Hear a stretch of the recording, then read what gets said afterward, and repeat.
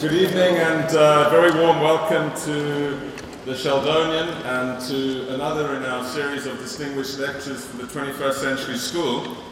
We're delighted to have tonight with us Mohammed El-Erian. Mohammed's a dear old friend who was here at the time he was doing his doctorate and I was doing mine. And he's someone who's had an absolute meteoric rise over the last years. He made the very sensible move of going from Cambridge to Oxford, and his rise has been unstoppable ever since. He did his undergraduate economics at Cambridge. He then came here and did the MPhil and DPhil, and it's great to see his MPhil supervisor here tonight. And then went on to have an illustrious career at the IMF, being folklore has it still, the most rapidly rising star in a place which is full of many stars. He, right at the time of the Asian crisis, I think judged that public institutions wouldn't be the savior of the world and left to go to Summer Smith Barney called Citigroup for a while and then joined PIMCO, which was already a very significant bond investor based in Los Angeles. In 2006, he went to Harvard and became the CEO of the Harvard Management Company and is well known in university endowment circles of getting the biggest return in the quickest amount of time. So he turned that endowment around and grew it to $35 billion. He then also showed his prescient vision by leaving before the crisis hit, and went back to PIMCO, where he's now the CEO and Joint Chief Investment Officer of PIMCO. Now, PIMCO is an investment manager which has assets which are about double the size of the total GDP of Africa. So it's about $1 trillion under management. I think $970 billion under management. So it's not a small fund manager by any standards. And I imagine being the CEO of that and the CIO comes with its understanding of the world and its challenges. And that's clearly what Mohammed has demonstrated. Mohammed is not only able to tweak the screens and do the trades, as he obviously can do, but also thinks about this in a very deep and intellectual way. And those of you that read the Financial Times will be aware that right through this crisis he's been actually prescient. He also reflected this in his recent book, When Markets Collide, which I should stress is available over the road at Blackwell's Bookshop, signed copies, which will be open till 7:30.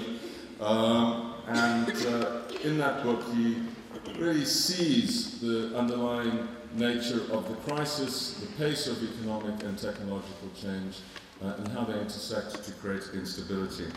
It's a book which won the Goldman Sachs, Financial Times, and Economist Best Book of the Year awards, and also the Wall Street Journal and New York Times bestseller list books. So it's a book that has been very, very widely read, and I think has helped those that read it carefully save a bit of money and maybe even make some too. So many people have a lot to thank for Mohammed. We're delighted that he's agreed to come to Oxford tonight and to share perspectives on how he sees the world going forward. Mohammed, it's with great pleasure that we welcome you.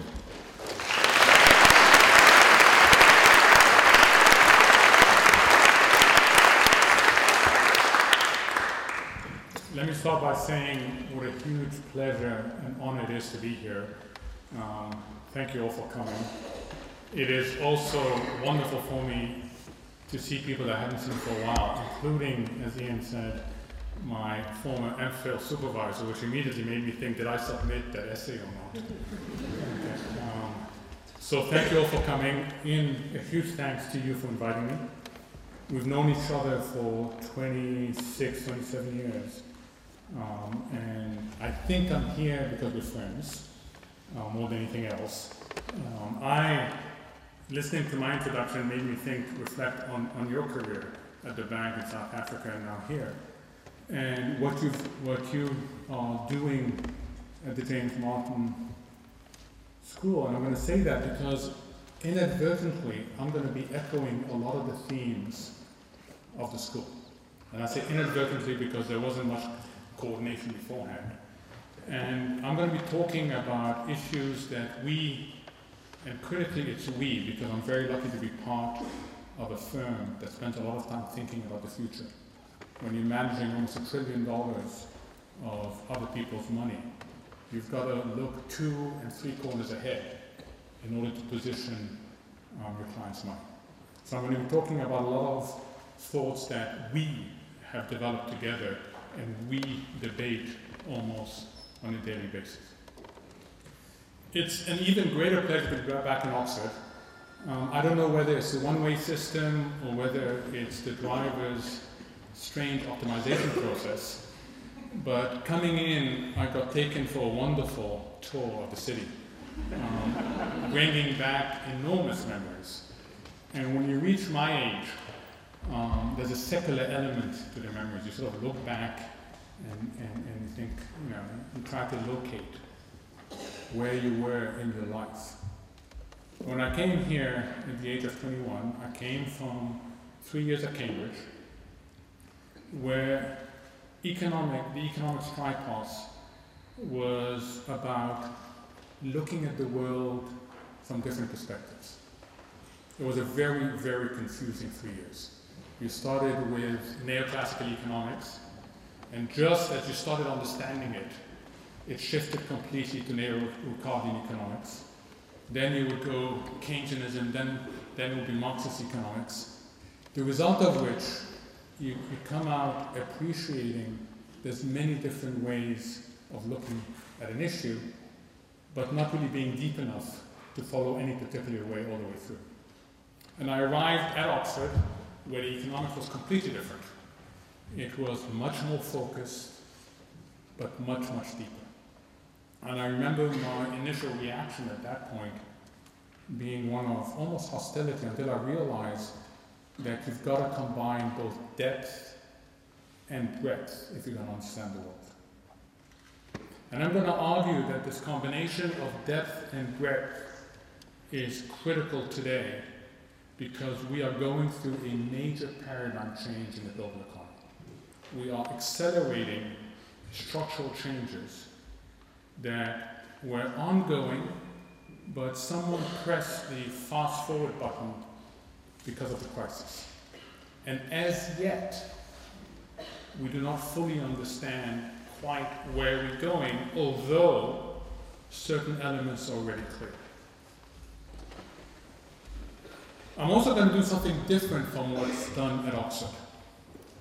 At Oxford, I spent wonderful hours discussing what should happen in the world. All of us had very strong views when I was here about what should happen in the world. I still have strong views about what should happen, but that's not what I do in my day job. My day job, I have to think about what's likely to happen. And what I'm going to be talking about tonight is about what's likely to happen, not what ought to happen, but what's likely to happen. Okay? And it's not about being pessimistic or optimistic. Okay? It's about trying to figure out where the global system is heading unless we get major interventions of some sort. With this preamble, let me tell you what I'm going to do. I'm going to take you on a journey. I'm going to start with the least controversial of what I'm going to be talking about this evening, which is where are we today in terms of the recovery from the global financial crisis. I'm then going to look forward to 2010 and beyond and argue that where we are today is a head fake. Okay? That we, in fact, the information content of where we are today isn't very high when you have to talk about where we're going to be tomorrow. And I'm going to step back and talk a little bit about where I think we're going to be tomorrow and beyond. I'm going to then argue that we are at the point of maximum confusion today. And because we are in this secular change, and we are at the point of maximum confusion, the institutions are not keeping up with the reality on the ground. And then I'm going to conclude by giving you very specific examples of what that means in my world.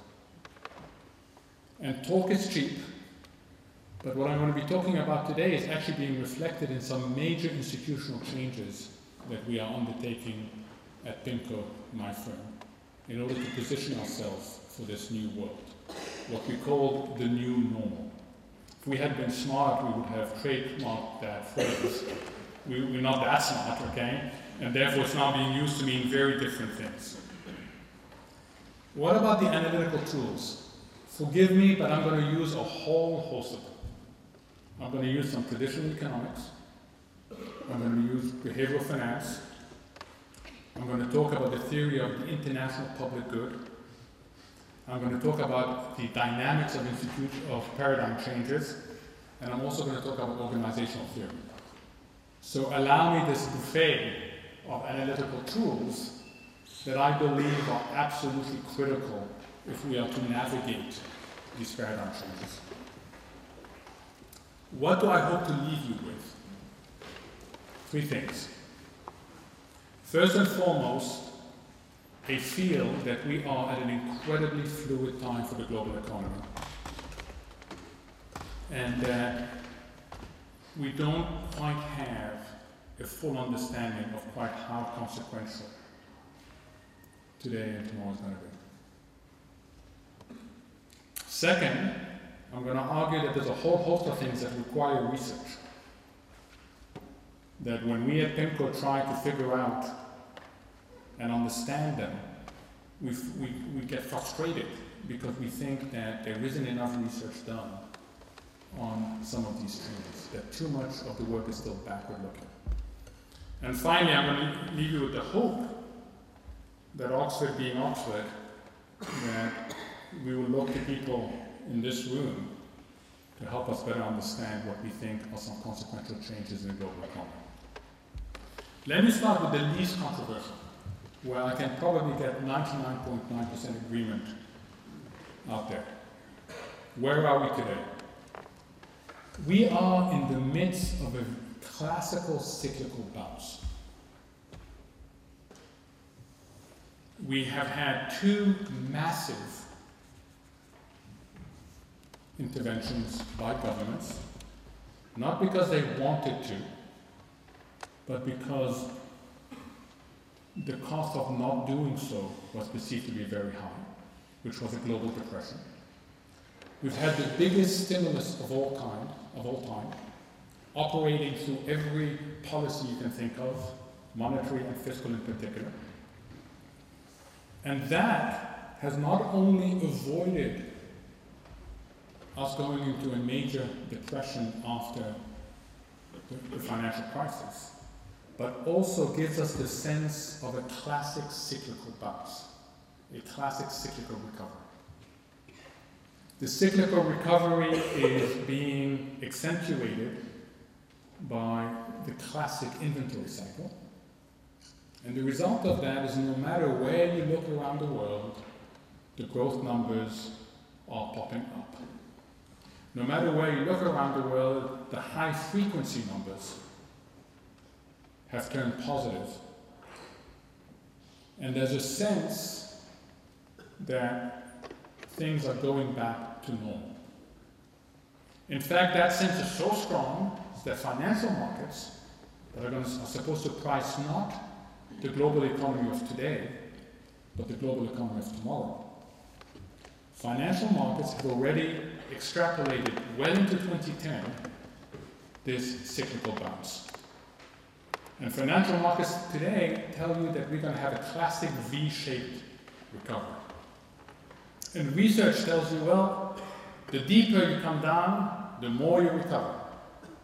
And that is leading some to extend into 2011 and 2012.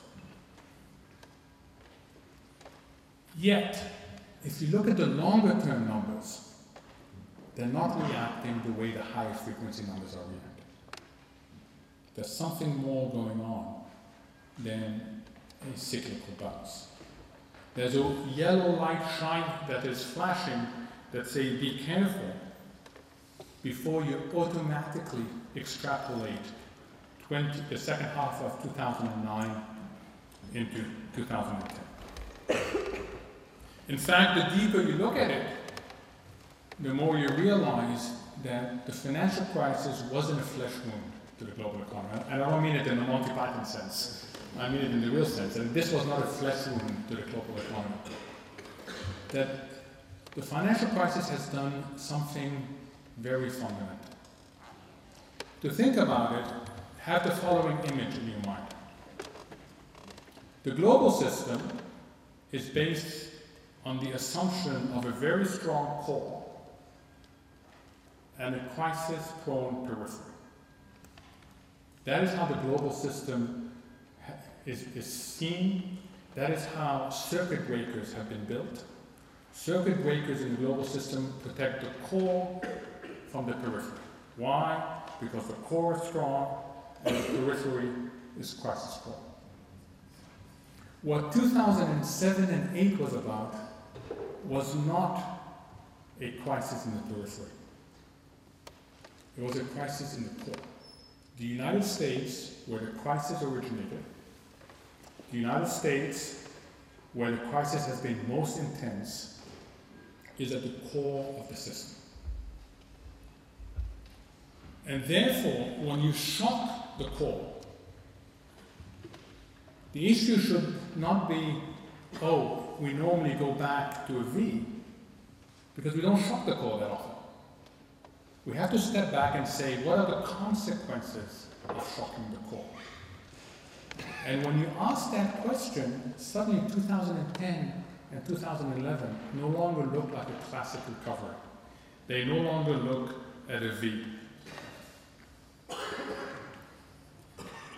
20 years ago, Charles Kindleberger talked about the public global goods that are produced by the core. And he cited 5 at that time. The core is the lender of last resort. The core is the buyer of last resort. The core is a supplier of a stable exchange rate system. The core is a catalyst for macro policy coordination. And the core is a provider of counter-cyclical capital. If Kindleberger was writing it today, he would add 2 more things in a globalized world. He would say 2 other public goods, global public goods, is who issues the true AAA piece of paper, the riskless benchmark that we price everything off. And he would say, secondly, who provides the deepest and most predictable financial markets that other countries are willing to outsource their financial intermediation. Up to the crisis, the United States was the unquestionable provider of all 7 of these international public goods. However, when you shock the core of the system, the faith in these international public goods is shaken. And you cannot replace them overnight. There is no currency to take the role of the dollar at the center. There is no other source of internal demand to take over the role of the US consumer as the buyer of everything. There is no other financial markets that can play the role of Wall Street. There simply isn't a replacement for the weakened core. So when you look in 2010, 2011, you have to live with the reality of a weakened core. And whatever day you pick up the Financial Times, you will see articles about the consequences of that. Pick it up today, about the questioning of the role of the dollar. Pick it up about the Asians wondering who's going to provide growth for their exports. What the crisis has done, it has accelerated a shift from a unipolar global economy to a multipolar global economy. I have a 6.5-year-old daughter, and I'd rather she grows up in a multipolar global economy than a unipolar global economy. But I'm really nervous that she's going to live in transition from a unipolar to multipolar. The journey and the destination are very different. The image I've often used to describe this is think of a plane flying at a very high altitude, with a single massive engine. That was what the global economy was in the run-up to the crisis. The high altitude was very high GDP growth. The big engine was the US consumer, and the fuel was debt. And it doesn't take anybody to figure out that a massive engine fueled by debt is an unstable engine. Now we move into a different plane. We move into a plane that's going to fly at a much lower altitude. It's going to have multiple engines, much smaller, with the US being one, but with others also being there in a systemic fashion. The Chinas, the Indians, the Brazils of the world. It is 2010, 2011, 2012 is going to be about that transition from the single-engine plane flying at a very high altitude to the multi-engine plane flying at lower altitudes. And just think that if you were in a plane making that transition in flight, how you would feel about your journey. You wouldn't put your hand out and say, I want to do this, I want to do this. You'd say, hey, this is going to be hard to navigate. There is a lot of downside risk to that transition. It's very hard to navigate.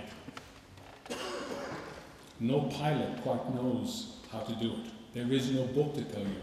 There's going to be policy mistakes. Not because the policymakers are stupid, they are not, but because they have very blunt tools to deal with the transition like that. And then there's going to be the hardest of all things for human beings, giving up entitlement. Giving up the rent that you collect by providing international public goods. So this is an inherently bumpy process. Thus the tagline that we're using at PIMCO, we are on a bumpy journey to a new normal. The third point that I want to make is this is, right now, the state of maximum confusion. We have left the old paradigm, but we haven't arrived at the new paradigm. In fact, there isn't full clarity about the new paradigm. Human beings tend to do things when you are in a paradigm shift and you're at a point of maximum confusion. You are automatically attracted to the old paradigm. Behavioral economics speaks to why that happens. Anchoring, the comfort with the familiar. So when you find yourself in a journey between paradigms and you are at a point of maximum confusion, you will romance the old paradigm. And if you doubt that, let me give you the example of what happens when the technology person turns up at my desk and says, Mohammed, it's time to migrate you to new technology. I say, no thank you. I'm happy with my old technology. Go migrate everybody else in the firm first. I'm a dinosaur. And within 2 months he comes back and says, we've migrated everybody else, it's your turn. And I say, no thank you. And then that person picks up courage and says, you have no choice, because we're going to stop supporting the old technology. Off I go on this journey to the new technology. There's a point in my journey where I haven't quite mastered the new technology, and I really miss the old technology. At that point, typically I go to the tech person and say, bring me back my old technology. Okay? That is what the markets are doing today. That is what some policymakers are doing today, with the great exception of Mervyn King.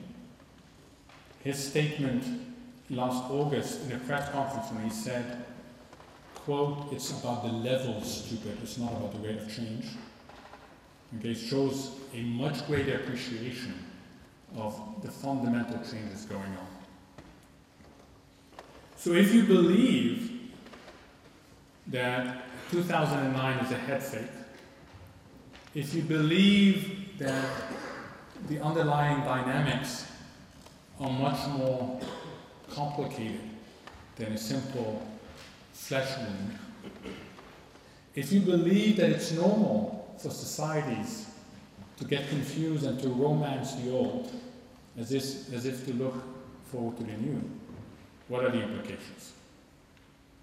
And if you go through this analysis, the implications are really consequential. It means that at every level of society, we're going to have to adjust. The individual is going to have to adjust. The firms are going to have to adjust. National governments are going to have to adjust. And the multilateral system is going to have to adjust. When I say that, I immediately tend to get a reaction like, wow, you're radical. What are you talking about? And I say, well, let me give you an example how everybody's doing this. Let's take the individual. Let's take the average American. The average American today is experiencing things that are very unfamiliar. They're experiencing an unemployment rate that is not only very high, but is projected to remain high. The official unemployment rate is at 10.2%. It has more than doubled in 2 years. The real measure of unemployment, what they call U6, also published by the authorities, is at 17.5. 17.5% of the people in the United States are either unemployed or underemployed. That is a major shock to the average American. The social contract that the average American knows is extremely flexible labor markets. And therefore, high unemployment does not persist. You know the old story, you lose your job in Oklahoma, you go to Texas. Labor is incredibly mobile. Well, suddenly today, the unemployment problem is both protracted and structural in nature. It is making the average American look at the social contract and say, wait a minute, that's supposed to be Europe. That's not supposed to be the US. The unemployment welfare system, the social safety nets are not built for that world. And that is why the politicians have to extend over and over again the unemployment benefit term. The average American is also feeling it in the savings for their retirement. Even though markets have come back, they are nowhere near where they thought they were before. And suddenly the average American who is working and has saved is starting to be influenced by the unemployed and those who have lost jobs. Firms. I am yet to meet one CEO who tells me that the recession is over and we're going to invest for the future. That's not what they're saying. What they're saying is we have to resize our business. Governments know they cannot accept a system that privatizes massive gains and socializes massive losses. They simply cannot accept that. And therefore, they are on a journey towards higher regulation, the nationalization of regulation, which is another way of saying deglobalization of the market. And they have found themselves in a situation where, in typical crisis management, they did lots of things they never imagined that they would ever do, and they're not quite sure what the consequences of all that are. And of course, then the multilateral level. Why is the G20 replacing the G7 so quickly?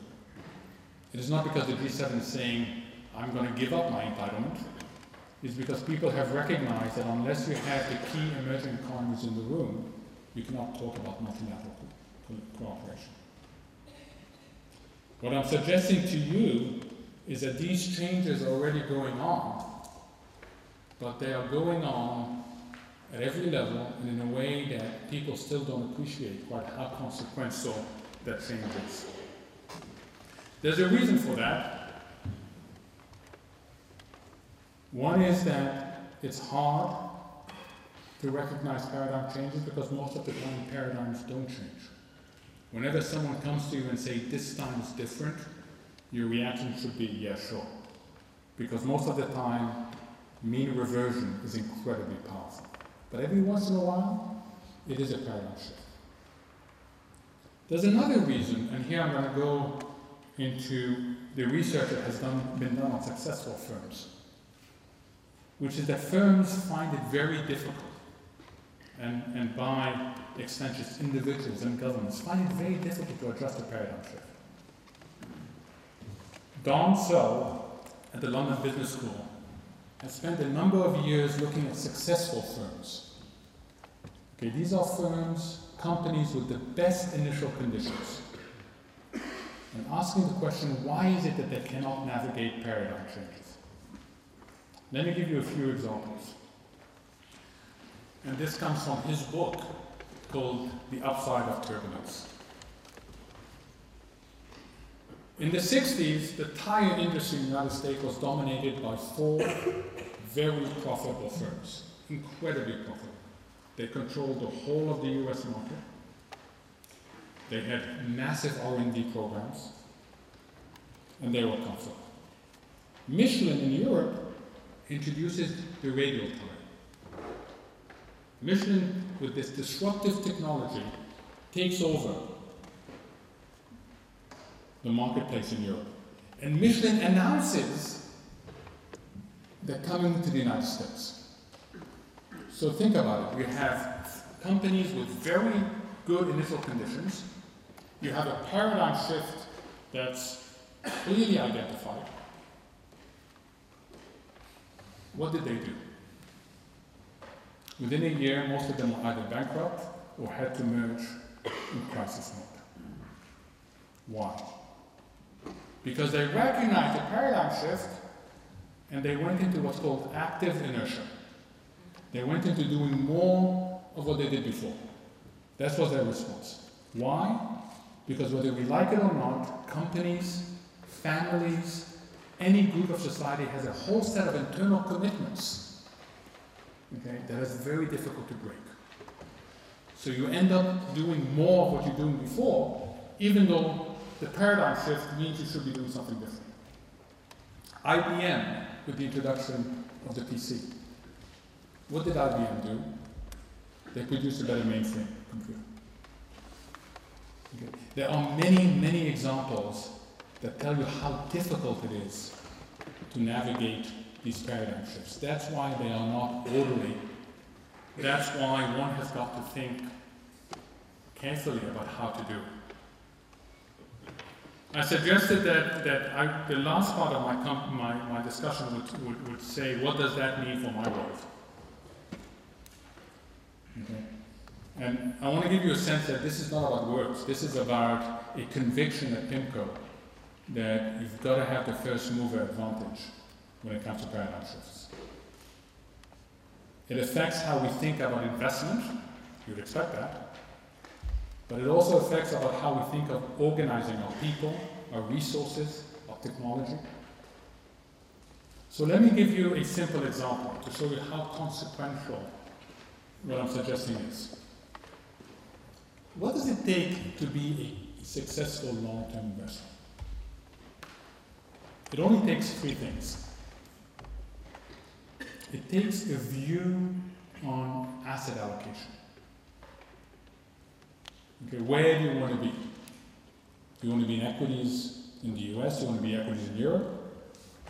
That's the conventional view of one thing it takes. You have to have the right allocation among different opportunities. The second thing it takes is you have to have the right vehicle. You can have the right allocation, but if you don't find the right vehicle to express that allocation, then you haven't done anything.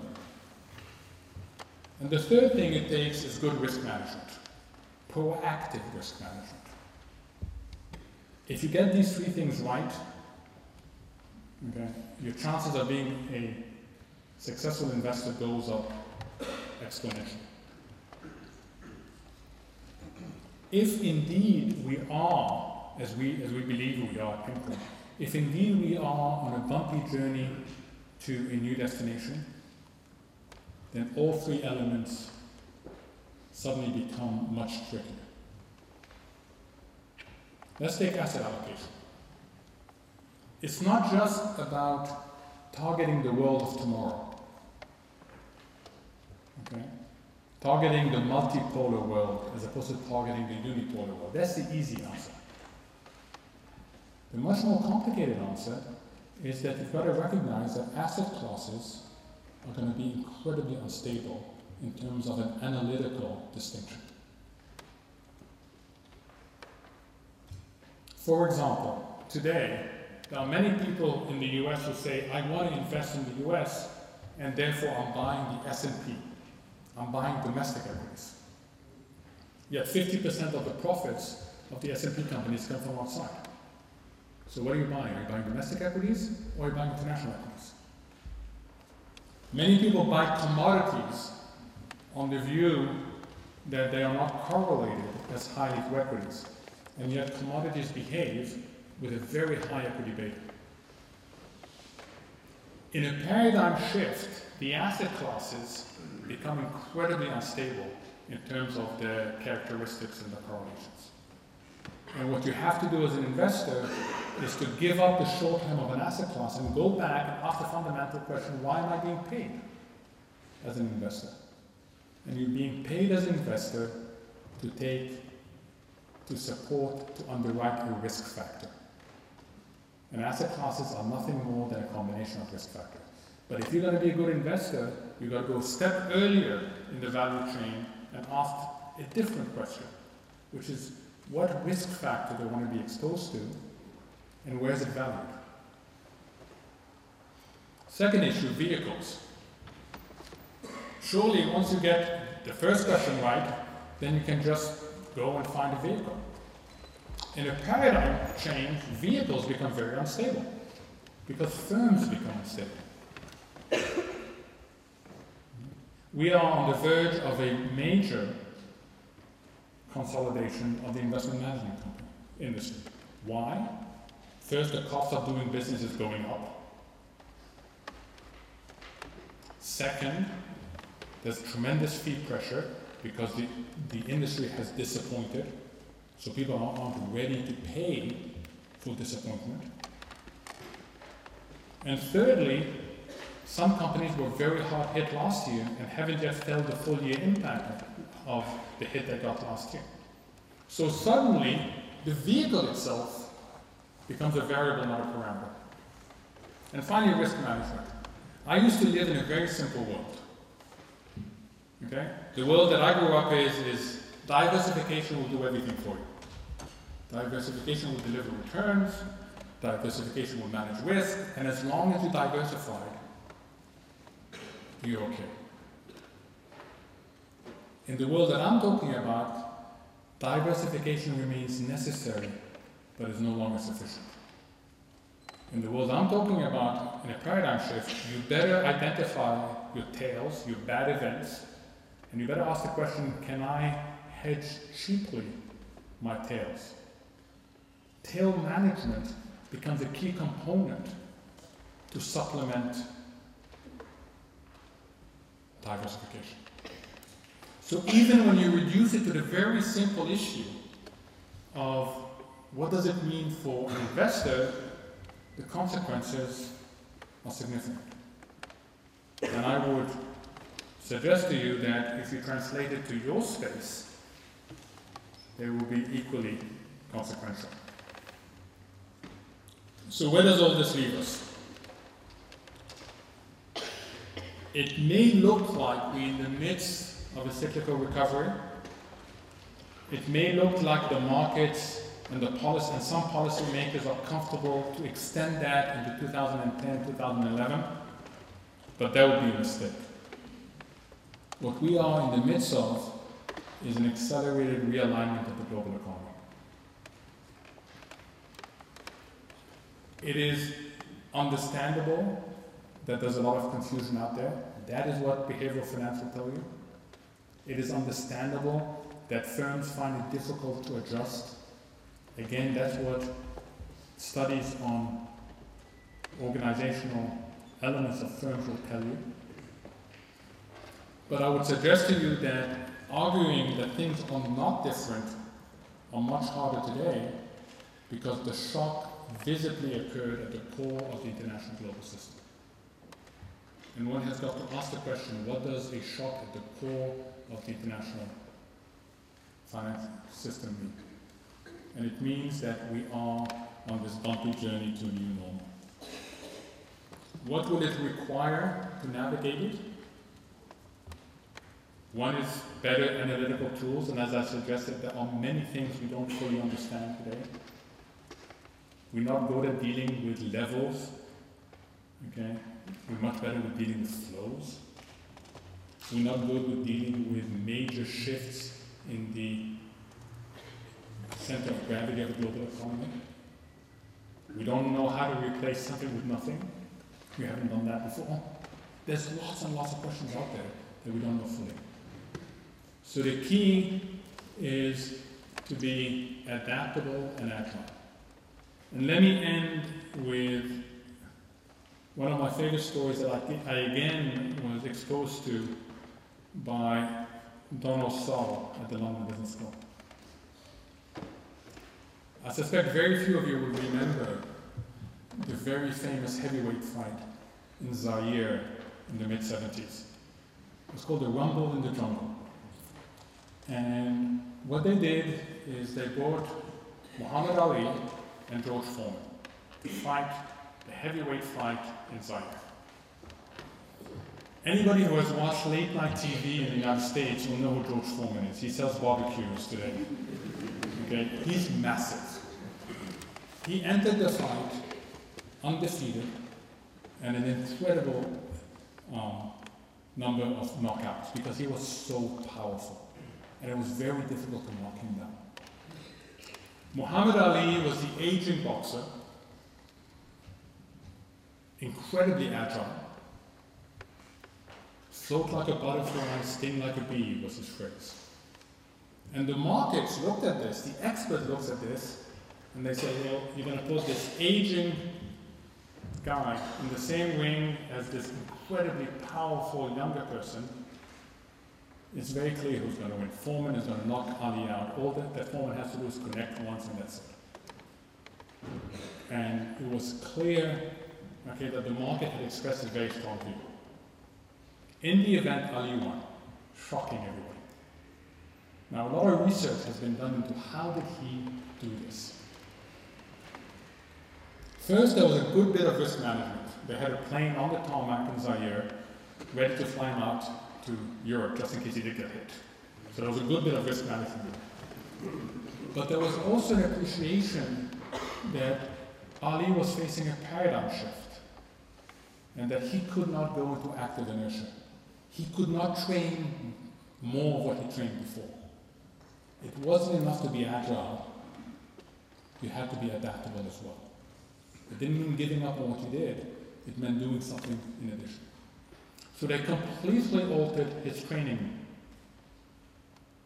The training consisted of getting convicts, ex-convicts, and putting them in the ring with Ali, and getting Ali beaten up every single day. Okay? And then when the fight came, everybody expected that the minute the fight would start, Ali would start running around the ring, floating like a butterfly.